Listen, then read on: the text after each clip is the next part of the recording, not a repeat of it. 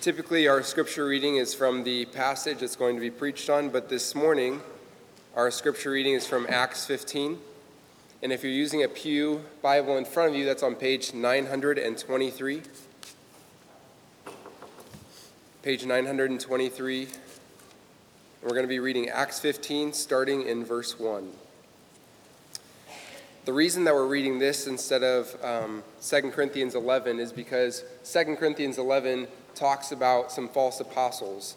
And what we're going to read here in Acts 15 is going to give clarity to what John Tierney is going to come and preach on. So starting in verse 1, "But some men came down from Judea and were teaching the brothers, 'Unless you are circumcised according to the custom of Moses, you cannot be saved.' And after Paul and Barnabas had no small dissension and debate with them, Paul and Barnabas and some of the others were appointed to go up to Jerusalem to the apostles and to the elders about this question. So being sent on their way by the church, they passed through both Phoenicia and Samaria, describing in detail the conversion of the Gentiles, and brought great joy to all the brothers. When they came to Jerusalem, they were welcomed by the church and the apostles and the elders, and they declared all that God had done with them. But some believers who belonged to the party of the Pharisees rose up and said, 'It is necessary to circumcise them and to order them to keep the law of Moses.' The apostles and the elders were gathered together to consider this matter. And after there had been much debate, Peter stood up and said to them, 'Brothers, you know that in the early days God made a choice among you, that by mouth the Gentiles should hear the word of the gospel and believe. And God, who knows the heart, bore witness to them by giving them the Holy Spirit just as he did to us. And he made no distinction between us and them, having cleansed their hearts by faith. Now, therefore, why are you putting God to the test by placing a yoke on the neck of the disciples that neither our fathers nor we have been able to bear? But we believe that we will be saved through the grace of the Lord Jesus, just as they will.' And all the assembly fell silent, and they listened to Barnabas and Paul as they related what signs and wonders God had done through them among the Gentiles. After they finished speaking, James replied, 'Brothers, listen to me. Simeon has related how God first visited the Gentiles to take from them a people for his name. And with this, the words of the prophets agree, just as it is written, "After this I will return, and I will rebuild the tent of David that has fallen, and I will rebuild its ruins, and I will restore it, that the remnant of mankind may seek the Lord. And all the Gentiles who are called by my name, says the Lord, who makes these things known from of old.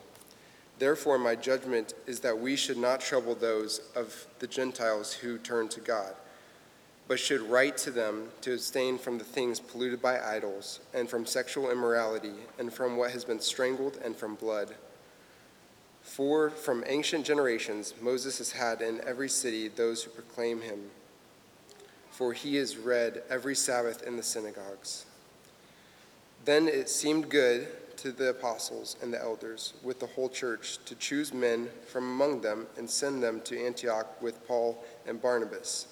They sent Judas and Barsabbas and Silas, leading men among the disciples, with the following letter: 'The brothers, both the apostles and the elders, to the brothers who are of the Gentiles in Antioch and Syria and Cilicia, greetings.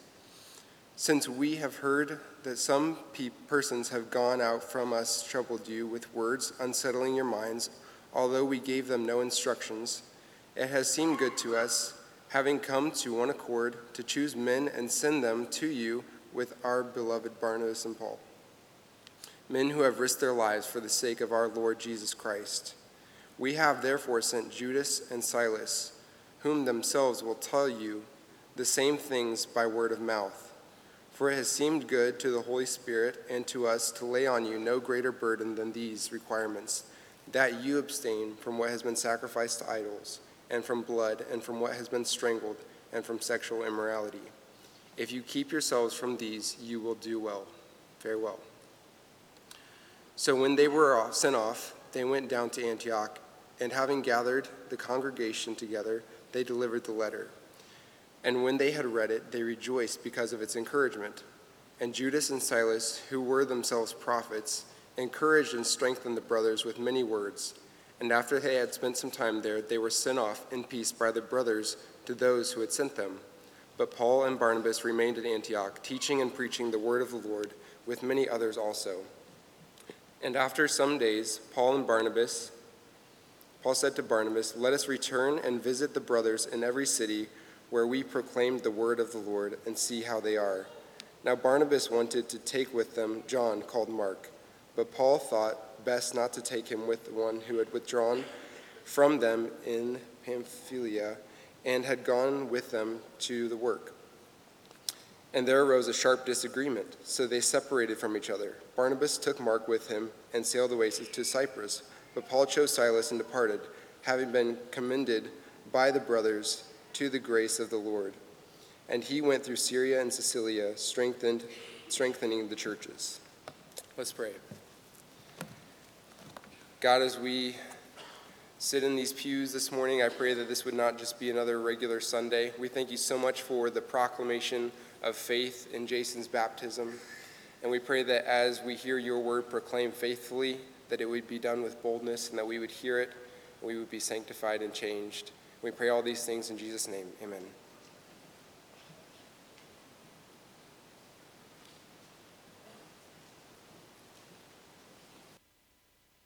Thank you, Mr. Tyre. That's a long chapter, but that is so important for what we're going to study today. By the way, greetings. I was thinking this morning, I don't think I've ever seen anybody get thrown off this platform. But when I thought about how I might greet you this morning, I thought, what if I said, "Happy Holidays"? That wouldn't be good, would it? I won't do that. There's so much going on this morning. It's been a great morning so far. God called on us to celebrate two ordinances, baptism and the Lord's Supper, and we've been blessed to do that this morning. I found myself sitting this morning saying, now I have to wrestle all that joy away from it and talk about some difficult things, that we face. But we need to be vigilant as Christians, or we will lose those things. And that's a lot of what this text is about this morning. Having said that, when I thought about the happy holidays and the Merry Christmas, and what I was thinking through with this passage early on was that when our nation was founded, the guys that wrote the Constitution wrote it out, and they were wise enough to put in the fact that you could amend the Constitution. And the very first amendment to the United States Constitution says in part, Congress shall make no law respecting an establishment of religion or prohibiting the free exercise thereof. And a lot of people in Christian churches right now are worried about that last part. Seems like persecution is on its way, and people are concerned about that. We don't like persecution. Is persecution coming? Well, maybe it is. But I think what we need to remember is Jesus said, "Remember what I told you. A servant is not greater than his master. If they persecuted me, they will persecute you also." The Apostle Peter wrote in 1 Peter, "Beloved, do not be surprised at the fiery trial when it comes upon you to test you, as though something strange were happening to you. But rejoice insofar as you share Christ's sufferings, that you may also rejoice and be glad when his glory is revealed." In some form or another, persecution will come to every Christian's life. But, thank God, Jesus said, "I will build my church, and the gates of hell shall not prevail against it." And that includes persecution. I don't want to be cavalier about this, though. Persecution is horrible. Real persecution of Christian people is horrible. But, and this concerns our text today, at the same time, it's very possible that the church, the worldwide church of Jesus Christ, is healthiest and purest when persecution is at its worst. It's always been that way. At the very beginning of our text today, Paul says, I promised you, he says this to the Corinthians, but he's saying it to us, I promised you to one husband, to Christ, so that I might present you as a pure virgin to him. And he said, I'm scared. You can read it in your text. He said, I'm scared. I'm afraid you might be led astray from this pure devotion to your groom, pure devotion to Jesus. But it wasn't because of persecution. The greatest threats to the purity of the church have always been and will always be from within. Again, Jesus said, beware of false prophets who come to you in sheep's clothing, but inwardly are ravenous wolves. I was studying for this, and I was listening to a commentator, and just hearing him say, you've heard that, if you've been around church forever, you've heard that verse, but he said, I'm sending you out as sheep amongst wolves. Wolves rip sheep to pieces. It's not, I'm sending you out into a kind of a difficult situation. I'm sending you out with wolves. They'll try to rip you apart. That's what we face. 1 Timothy 4 says, now the Spirit expressly says that in later times, some will depart from the faith. Paul talked about devotion to Christ. He says here, Paul says to Timothy, by devoting themselves, giving devotion to deceitful spirits and to teachings of demons through the insincerity of liars whose consciences are seared. And that's what we're going to kind of talk about today. What did Paul say? He said, I'm afraid that as the serpent deceived Eve by his cunning, your thoughts will be led astray from a sincere and pure devotion to Christ. The main idea in our passage today is how to recognize false apostles, false teachers, false leaders, false doctrine, false Jesus, a false gospel, anything that would lead you astray. But it starts with the leaders. Anything that will lead you, as Paul said, astray from a sincere and pure devotion to Christ. And so we'll have 3 points today. The first will be, what's the marks of a false apostle? What are the marks of a true apostle? And the Christian's responsibility to know the difference. And that is our responsibility. Every person here has to know, otherwise you'll fall victim. So the first thing we'll do is look at the marks of a false apostle. Now, the text we're looking at today, verses 1 through 29, the heart of the passage is in verses 13 through 15.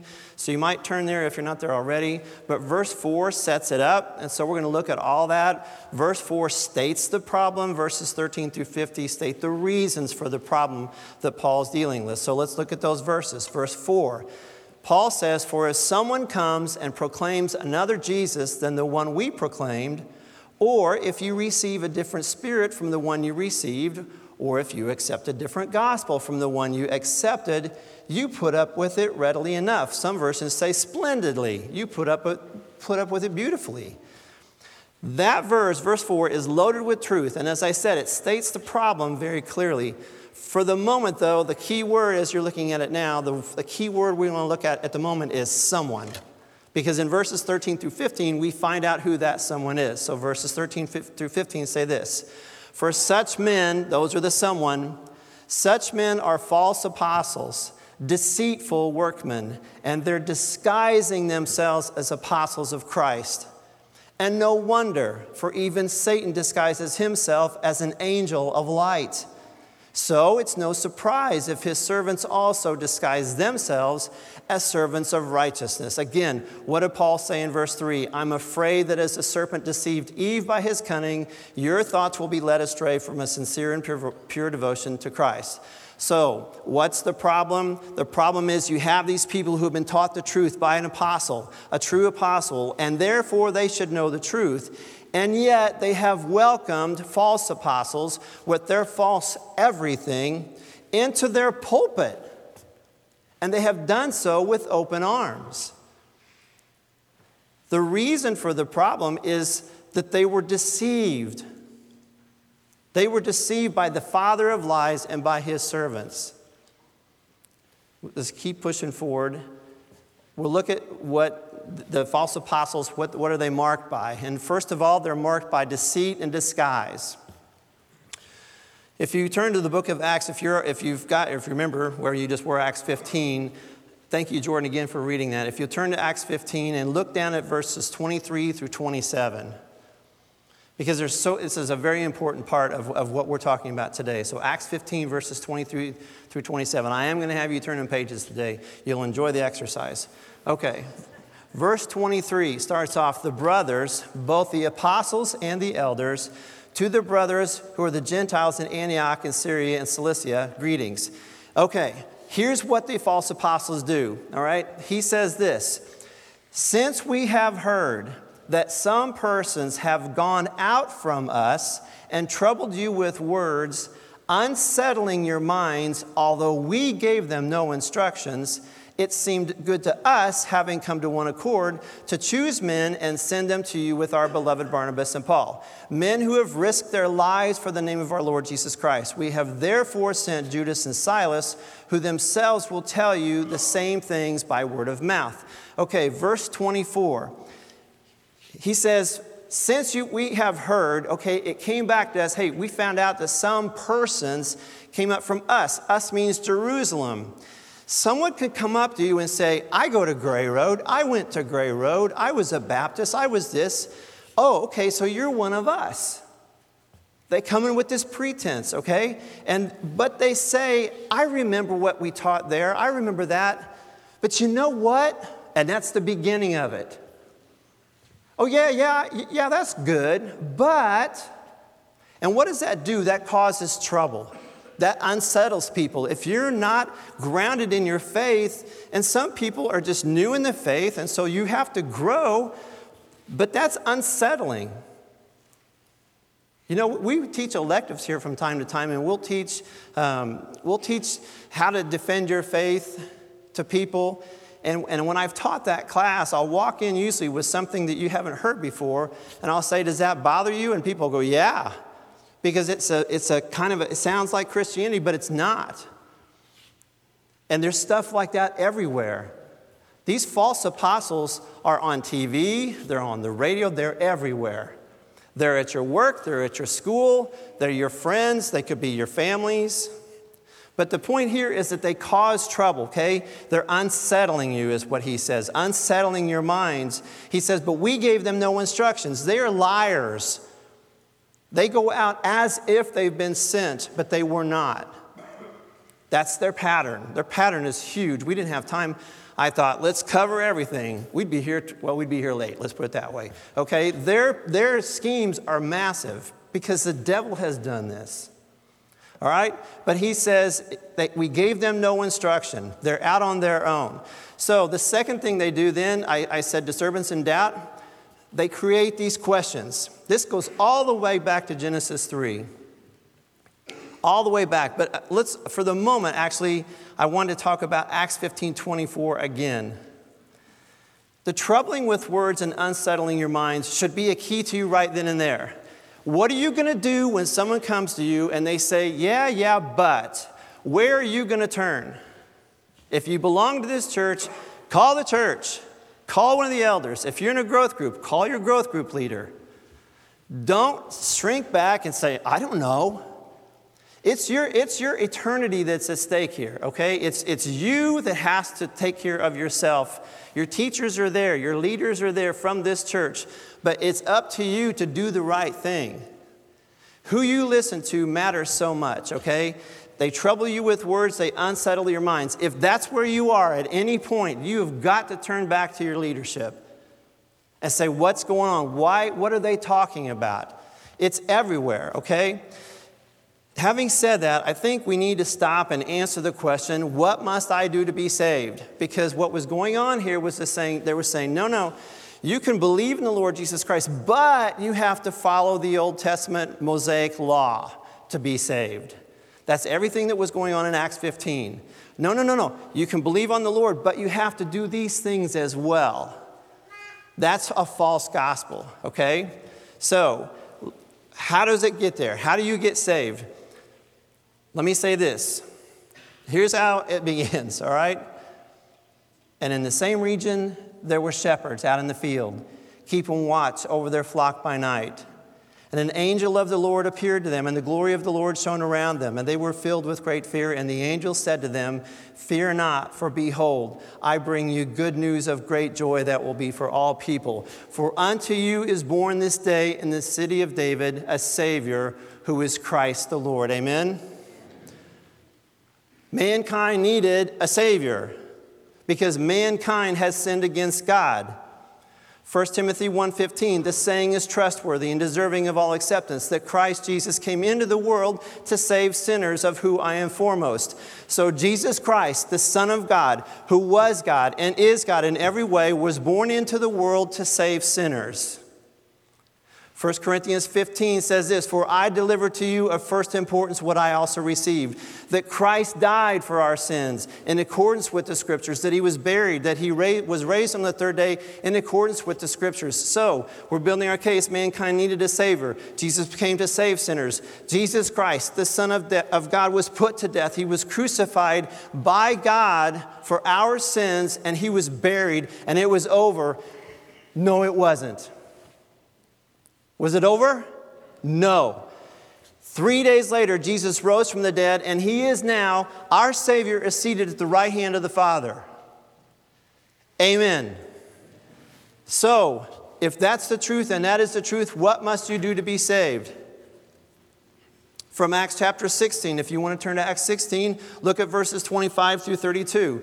Jason said he was in this church for 4 years and wasn't saved. No one really knows who is here and who isn't saved. How many of you have been here forever? Okay? Our Sunday school class, you guys come once a month. And my heart just boom, boom, boom for the struggles you face and where you're going to go when you get out of the program. Look at these words. Not just you guys, but everybody. How can I be saved?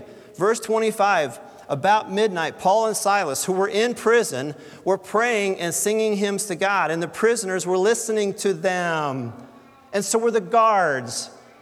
And as you keep reading, they were preaching, folks, because it says, "And suddenly there was a great earthquake, so that the foundations of the prison were shaken. And immediately all the doors were open, and everyone's bonds were unfastened. When the jailer woke up and saw the prison doors were open, he drew his sword and was about to kill himself, supposing that the prisoners had escaped." Because if you're the guard and the prisoners are gone, it's your life.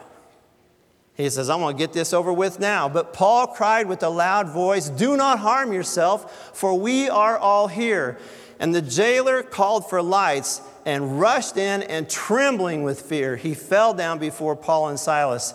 Then he brought them out and said, "Sirs, what must I do to be saved?" You think they weren't preaching to those people?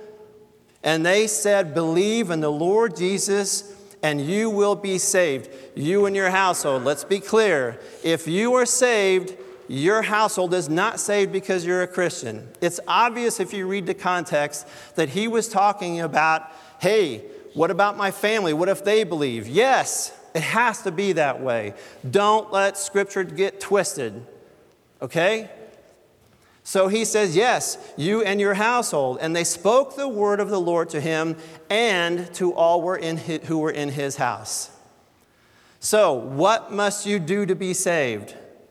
Believe in the Lord Jesus Christ. Believe that Christ died for your sins. Believe it with all your heart. Believe it with all your heart to the point that it affects your life. Okay?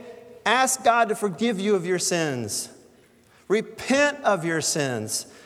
All of them. Turn away from your sin.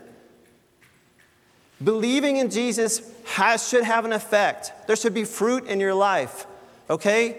But believe it with all your heart. Repent, repent, repent, Jesus said when he started his ministry. You can't walk the same path. Live for Jesus, folks. If you're not saved and you want to know what it takes to be saved, again, believe in the Lord Jesus Christ. Ask God to forgive you of your sins. Repent of those sins and live for Jesus Christ. Let him be the Lord of your life. I remember when I got saved and I used to see this license plate or bumper sticker that said, "God is my co-pilot." I didn't know what that meant, but when I got saved, I was like, oh, there's no co-pilot involved here. You're the pilot. I'm going to operate by what you say is true. My world at that time, I was a pretty moral guy. But God was my consultant. And I lived a life that was pretty straight and narrow, but there were some gray areas, and if I didn't know, I'd pray and ask God, what should I do? And maybe I'd get out a Bible or something, and if I didn't agree with it, I'd go, well, that's fine, but I'm the pilot. When you're saved, know, this is your pilot's manual. Everything in here is for your instruction and your salvation. And you don't sway from this. You don't turn away from it. All right? You got to live for Jesus, though. Something very important here. Matthew 7:21 has always rung loud in my head. Not everyone who says to me, Lord, Lord, will enter the kingdom of heaven, but the one who does the will of my Father who is in heaven. That does not mean you earn your way to heaven. That means your life has changed in a way that you want to follow Jesus Christ. Again, if you say, I believe everything I just heard, but it doesn't affect my life, your life is going to look that way. So you can't just say, I believe all these things. I've told this story before, but I'll never forget a girl I worked with who used to come to this church and was engaged to a guy who was not Christian at all. And she knew that. And I told her at work, you're unequally yoked. You can't marry this guy. She took him up to some church, and this bogus pastor, I said it, said, Dave, do you believe that Jesus is the Son of God? Yep. Do you believe he died on a cross? Yep. Do you believe he rose again? Yep. Well, then you're saved and you're going to heaven. This guy wanted nothing to do with God at all. God is not a fool. God will not be mocked. There has to be some fruit in your life. You can't intellectually agree with the Bible and think that you're saved. And I pray, God, that you'll convict whoever here today doesn't know that. Okay? All right. We need to get back to our text. Okay. Which concerns men who will lead you astray from the faith. And we're talking about what they look like. They lie. They create a disturbance. Okay? The passage from Genesis chapter 3. He said to the woman, did God actually say that you shall not eat of any tree in the garden? But the serpent said to the woman, no, you're not going to die. You will not surely die. For God knows that when you eat of it, and your eyes will be opened, and you will be like God, knowing good and evil. Is that a bad thing? Would Eve think, well, I don't want to be like God? No, it was very appealing to her. Well, that sounds really good. I'll be like God. We love God. I want to be like God. Verse 6, so when the woman saw that the tree was good for food, and it was a delight to the eyes, and that the tree was desired to make one wise, why not? She took of it its fruit and ate. And she also gave some to her dim-wit husband who should have known better, but he did it. Sorry, guys. It's the truth. It all seemed pretty good to her. I know God said not to, but you make a good point here, she says. Okay? I want you to see something in the book of Colossians. If you don't mind turning to Colossians. Chapter 2. This is really important. And I'm going to read from a slightly different version, but this is so important based on what we're talking about today. Go to Colossians chapter 2. We're going to look at verses 1 through 4 and then verse 8. So Colossians 2, verses 1 through 4. Here's Paul talking about this. He says, I want you to know how great a struggle I have for you, and for those at Laodicea, and for all those who have not seen me face to face, that their hearts may be encouraged, being knit together in love, to reach all the riches of full assurance of understanding and the knowledge of God's mystery, which is Christ, in whom are hidden all the treasures of wisdom and knowledge. And then he says, I say this in order that no one may delude you with plausible arguments. And I would propose that what Satan said to Eve was a very plausible argument. It made perfect sense. God is good all the time. All the time God is good. So eat. It lines up. It's not everything God told us, but it makes perfect sense. Verse 8 of Colossians chapter 2, Paul says, see to it that no one takes you captive. How?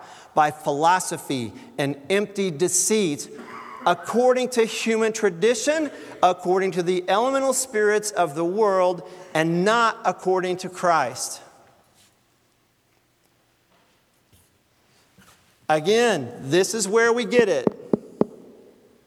The Word of God. Paul talked about, hey, when I showed up, I wasn't coming across like some slick dude. We'll talk about that in a few minutes here, but it's the Word of God. All the power comes from the Word of God, not from some fancy argument, okay? So these guys cause disturbances, they disrupt things, they lie. But here's the last point about these guys. They're good. And you hate to say this, but they're good. You don't like to say, give the devil his due, but I kept going back to after 9/11, when we went into Afghanistan for the first time, because Al-Qaeda was there. And we're going to fight the Taliban. And the first few battles that the Marines fought, they won. But when those battles were over, I saw a special on this one time on the military. And those guys came out of battle. They analyzed the battles. They analyzed what happened. And they talked to the soldiers. And basically, the soldiers said, these guys are good. They said, we can beat them, but they're good. And they needed to know that. Well, guess what? These guys are good. And you can't beat them on your own. You can't do it. Ephesians chapter 6 says this, finally, be strong in the Lord and in the strength of His might, not yours. Put on the whole armor of God, that you may be able to stand against the schemes of the devil. That is so true. Verse 12, for we do not wrestle against flesh and blood. It's not that guy at your door. It's not that nice lady at your door. It's not your coworker. It's against the rulers, against the authorities, the cosmic powers over this present darkness, against the spiritual forces of evil in the heavenly places. You're no match for them. He says, therefore, take up the whole armor of God that you may be able to withstand in the evil day, and having done all, to stand firm. Stand therefore, having fastened on the belt of truth, and having put on the breastplate of righteousness, and as shoes for your feet, having put on the readiness given by the gospel of peace. In all circumstances, no matter what you do, you take up the shield of faith, with which you can extinguish all the flaming darts of the evil one, and you take the helmet of salvation. He says, extinguish all the flaming darts of the evil one with your shield of faith. I believe this is true. I believe this is God's word. And that's all I need to know. And that's your shield against all these attacks that come against you. It has to be God's word. It can't be you, okay? All right, he said, 17, take the helmet of salvation and the sword of the Spirit. The sword of the Spirit is the word of God. Praying at all times with all prayer and supplication. That's the only way you can beat these guys. That's the only way. Proverbs says that pride goes before destruction, and a haughty spirit goes before a fall. I think the Southern something version of the Bible there says, you ain't that good, son. These people appeal to the flesh. They're skilled in speaking. The greater part of our text today was Paul talking about these guys and the attacks they launched against him. Paul's not good. He ain't good looking. He can't talk. You know what I mean? He's not good at that stuff. That's nothing. He doesn't charge. He doesn't charge any money when he speaks. Why not? Because his message isn't worth anything. They're launching these attacks. Okay? Because they are good at those things. Have you ever noticed that when you turn on various ministries on TV, the fact is a lot of those people are pretty good looking? I mean, we're just talking the truth. They're appealing to your flesh. They sound good. They look good, very polished up on the screen. Many, many years ago, Stephen and Smith and I went down to something that Focus on the Family put on. It was something called the Truth Project. And we walked in, and it was done excellently. But I had this bad feeling, and I had to work through it because that's dangerous. I'm not saying they were wrong in any way, shape, or form, but there's a church on the north side, and I don't want to pick on anybody, but the commercial they have shows from a camera from way up above, and they got this great big platform, and there's spotlights spinning around. Are you kidding me? It's a show. It's nothing but a show, but it appeals to us. Don't fall for that. Don't go in for something that looks good, that sounds good. It has to be the Word of God. It has to be. That's your rock right there, the Bible, okay? We're going to run out of time, sure as anything. Let's keep going, okay? They are marked by false doctrine. False teachers bring false doctrine. I'm going to read you this as succinctly as I can. This is what the Mormons say about Jesus. Mormons believe that Jesus Christ is the Son of God and the Creator of the world. No problem. However, this is from I was going to put this on the screen, and I was quite frankly like, I'm not doing it. I want anybody to see it and get confused. However, Mormons hold the unique belief that God the Father and Jesus Christ are two distinct beings. Mormons believe that God and Jesus Christ are wholly united in their perfect love for us, but that each is a distinct personage with his own perfect glorified body. Mormons believe that all men and women ever to be born, including Jesus Christ, lived with God as his spirit children before this life. That is not biblical. That is heretical, damning doctrine. But it started out by saying they believe that Jesus Christ is the Son of God and the Creator of the world, which is true. It's going to be a mishmash. It's going to be deception. The Jehovah's Witnesses, John 1:1. John 1:1 says what? In the beginning was the Word, and the Word was with God, and the Word was God. Some of you know that. Their Bible says, in the beginning was the Word, and the Word was with God, and the Word was a God. A lesser God.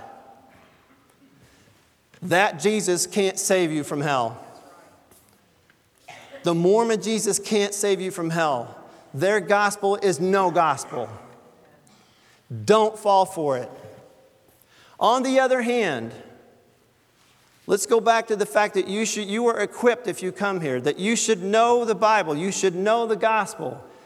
They are as lost can be. Know your Bible. Don't slam the door in their face. What's the difference between them and any other unsaved person? Would you slam the door in the face of somebody who had some innocuous question? You would, no, but oh no, this guy's loaded for bear and I can't handle myself. I'll slam the door. I geared up for all this, and it was a couple months ago. These two young girls came to our front door, and I didn't know who they were. I opened the door, and she said hi, and she had a little card in her hand, a business card, said jw.org, Jehovah's Witnesses. And she said, what'd she say to me? Something like, do you know who we are, or do you know who we're with? And I said, I know who you're with, and I totally disagree because Jesus is the Son of God and He is God. And she looked at me and she said, well, thank you, have a nice day. And they turned around, and I wanted to go, wait a minute, wait, let's throw down here, let's get into this, but they left. But that's what we need to do. Tell them the truth. Just plant that seed, okay? Plant the seed. You've got the truth, and they don't. They are deceived. So don't slam the door in their face, all right? Okay. 1 Timothy 4 says this, and I've said it before. The Spirit expressly says that in later times some will depart from the faith by devoting themselves to deceitful spirits and the teaching of demons. It's a different spirit, okay? It's a different Holy Spirit. It's a different gospel. I already said 1 Corinthians 15, I delivered to you as of first importance what I also received. Christ died for our sins according to the Scriptures. He was buried. He was raised on the third day. That's the gospel. Nothing else. All right? The last thing about these guys, and you see this, okay? I pray no one ever gets this far. They are marked. You look at verse 20 of 2 Corinthians chapter 11. Okay? This is terrible, but it's the truth. This is as bad as it gets.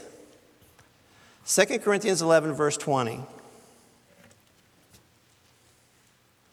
Paul says, "For you bear it if someone makes slaves of you, or devours of you, or takes advantage of you, or puts on airs, or strikes you in the face," which was a form of insult in the day. You bear with it. Why? Because you've bought into their whole thing. And now you're bowing to them. And all of a sudden, the sweethearts turn around and show who they really are. This is how people die in cults.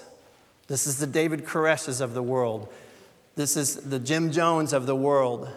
You buy into it, you buy into it, you buy into it, and they turn on you and turn into the wolves that they are. My friends, again, the Word of God is what you need, not some false, whacked out philosophy from some guy you don't know, okay? 1 Peter chapter 5. This is what leaders should look like. You don't need to turn there because we're running out of time, but 1 Peter chapter 5, Peter says to the elders, "I exhort the elders among you as a fellow elder and as a witness of the sufferings of Christ, as well as a partaker of the glory that's going to be revealed. Shepherd the flock of God that's among you, exercising oversight, not under compulsion, but willingly as God would have you, not for shameful gain, but eagerly, not domineering over those in your charge, but being examples to the flock." If any leader in this church, if you sense for 1 minute they're doing those, being domineering, hey, you need to listen to me, and pounding, say something to somebody else. Men make mistakes, okay? But you have to stand up and say, this didn't feel right. This church suffered greatly many years ago when the pastor went down the wrong road and no one said anything. And we vowed we would never have that happen again. It has to happen in the pew first, okay? All right. If you'll turn to chapter 11, verse 7 through 11, I want to get to these next parts somewhat quickly. The marks of a true apostle. True apostles, true leaders are marked by humility, truth, and love. Okay? And I'm just going to talk through this a little bit. Paul says this, "Did I commit a sin in humbling myself so that you might be exalted because I preached God's gospel to you free of charge?" Remember what I said about those guys. They're like, well, he's not worth anything. He said, I robbed, and he's being kind of silly here, I robbed, quote unquote, other churches by accepting support from them in order to serve you. Because he's basically still planting the Corinthian church.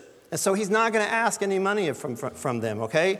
He says, "And when I was with you and was in need, I still didn't burden anyone. For the brothers who came from Macedonia supplied my need. So I refrained, and I will refrain from burdening you in any way."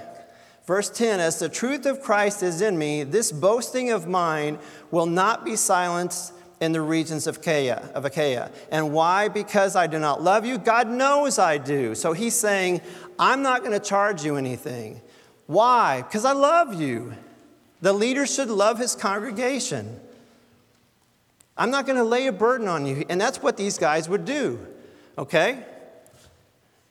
In 1 Corinthians chapter 1, Paul said, "Christ did not send me to baptize, but to preach the gospel, and not with words of eloquent wisdom, lest the cross of Christ be emptied of its power." I mentioned that earlier.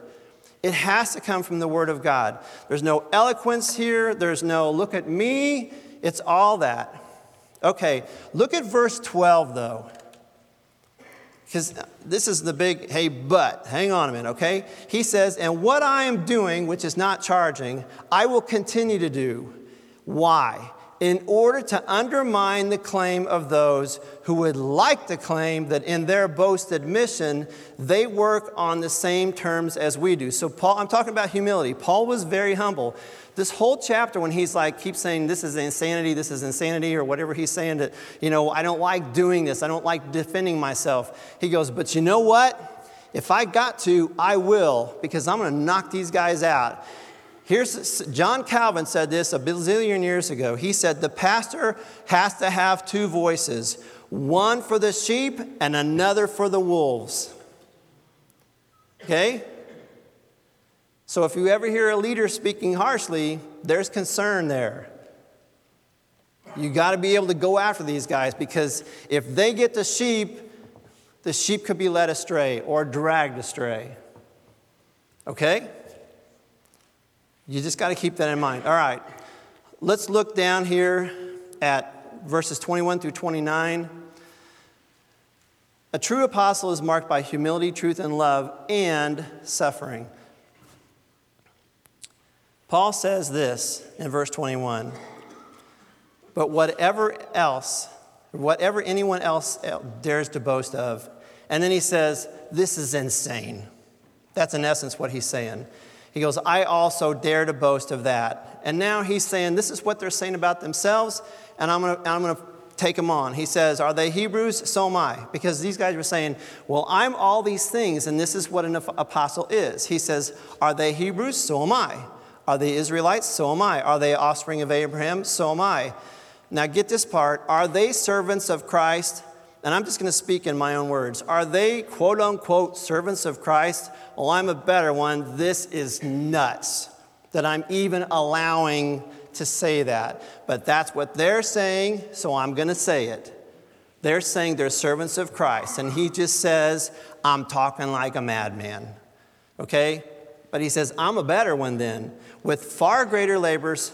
And listen to these things. Far more imprisonments, countless beatings, and often near death. 5 times I received at the hands of the Jews the 40 lashes less one. 3 times I was beaten with rods. Once I was stoned. 3 times I was shipwrecked. A night and a day I was adrift at sea, on frequent journeys, in danger from rivers, danger from robbers, dangers from my own people, danger from Gentiles, dangers in the city, danger in the wilderness, danger at sea, danger from false brothers, in toil and hardship, through many a sleepless night, and hunger and thirst, often without food, and cold and exposure. Those are the marks of a true apostle. Not the fancy stuff. You wouldn't find these false apostles coming into town. I'm going to name a name here because he's the main guy out there. There's a guy named Joel Osteen, and he is everywhere, and he is a heretic. And he is a false apostle. And there's a bunch of them out there, but he is the marquee guy right now, and that's why I'm mentioning his name. Okay? I don't think he suffered a whole lot. I don't know his personal life. But I don't think he's having trouble paying the bills. Okay? Look at verse 28. Paul says, apart from other things, this is a pastor's heart, folks. He says, there's a daily pressure on me of my anxiety for all the churches. He just thinks about this incessantly. He's so concerned. He planted all these churches, and he's worried about them. He says, who is weak and I'm not weak? That's like a hypothetical question. He says, who is made to fall? And our text says, and I am not indignant. He says, basically, who is weak? And it doesn't bother me. Doesn't bother me that the people that in the churches that I planted are not full grown and are susceptible to these things. And that doesn't bother me. He says, in the next question, who is made to fall? How many of them have fallen? And that doesn't upset me. He says, absolutely it upsets me. Breaks his heart. That's really what he's saying in the beginning of that when he says the anxiety and the daily pressure on the churches. Here's an interesting thing, though. If you want to look at what a true apostle is, and the false apostles were saying, well, Paul's not a real apostle. And you don't need to turn to Matthew 10 because we're going to run out of time, but listen to what Jesus said about true apostles. When he sent out the apostles, he said, I'm sending you out as sheep in the midst of wolves. You can, if you want to look at this later, it's Matthew 10, verses 16 through 18. He said, I'm sending you out in the midst of wolves, so be wise as serpents and innocent as doves. But listen, he says, beware of men, for they will deliver you over to courts and flog you in their synagogues, and you will be dragged before governors and kings for my sake to bear witness before them and the Gentiles. And if you look at Paul's life, that's exactly what Paul went through. He was the real deal, okay? Finally, folks, I said it was your responsibility. It is the Christian's responsibility to know the difference. So what do? You got to test the spirits and you got to know Jesus. 1 John chapter 4 says this. Please take this to heart. God, please help everybody do this. Beloved, do not believe every spirit. It takes us all the way back to the beginning of our text. Do not believe every spirit, but test the spirits to see that whether they are from God. For many false prophets have gone out into the world. But this you know, by this you know the Spirit of God. Every spirit that confesses that Jesus Christ has come in the flesh is from God. And every spirit that does not confess Jesus is not from God. Start there. Acts 17 says this. The brothers immediately sent Paul and Silas away by night to Berea. And when they arrived, they went into the Jewish synagogue. Now these Jews were more noble than those in Thessalonica. They received the word with all eagerness, but they were examining the scriptures daily to see if these things were so. We want to hear what you have to say. Fine, but go look it up. It's the same thing as when you're dealing with a Jehovah's Witness or a Mormon or whoever it is. You can listen, but you have to know your word to shoot back. Again, you're helping them as well. Hosea said this, chapter 4, my people are destroyed for lack of knowledge. Because you have rejected knowledge, I reject you from being a priest to me. He said that obviously to the priest. And since you have forgotten the law of your God, I will forget your children. But the point is, his people are destroyed because they don't know. It is the leader's responsibility, but it is your responsibility as well to know, to work at it.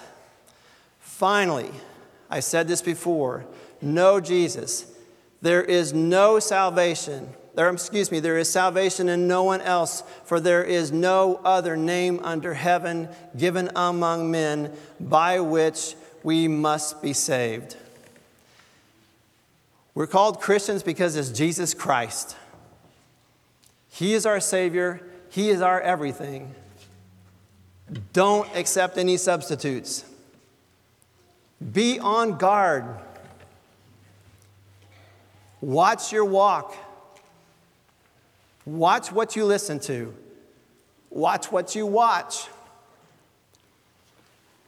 My whole world is for people to know this book. I can't tell you. This is everything. This is life and death. Not death on the earth, eternity. What God did for us and killing his son for us is beyond anything we could describe. Don't accept anything different. Let's pray for ourselves and we'll be finished. Father, you've given us your word, and you've given us your son. And through those things, you've given us eternal life. We thank you so much for the Lord's Supper. We thank you so much, God, that you saved Jason. I thank you so much that you've brought these guys here today from Hebron. I thank you for everyone in this congregation. We belong to you. God, protect us. May the leaders of this congregation be in full protection mode at all time and be aware of what's going on. And may the people in this congregation be the same way. And may we love each other as you have called us to and hold each other accountable because we love each other. God, we want to glorify you and honor you. We can't do that if we followed someone else. Keep this church pure. As painful as it is, Father, where there is error pointed out to us, Father, where there are wolves in our midst, show them to us. Remove them from this church. God, we thank you for everything in Jesus' name. Amen.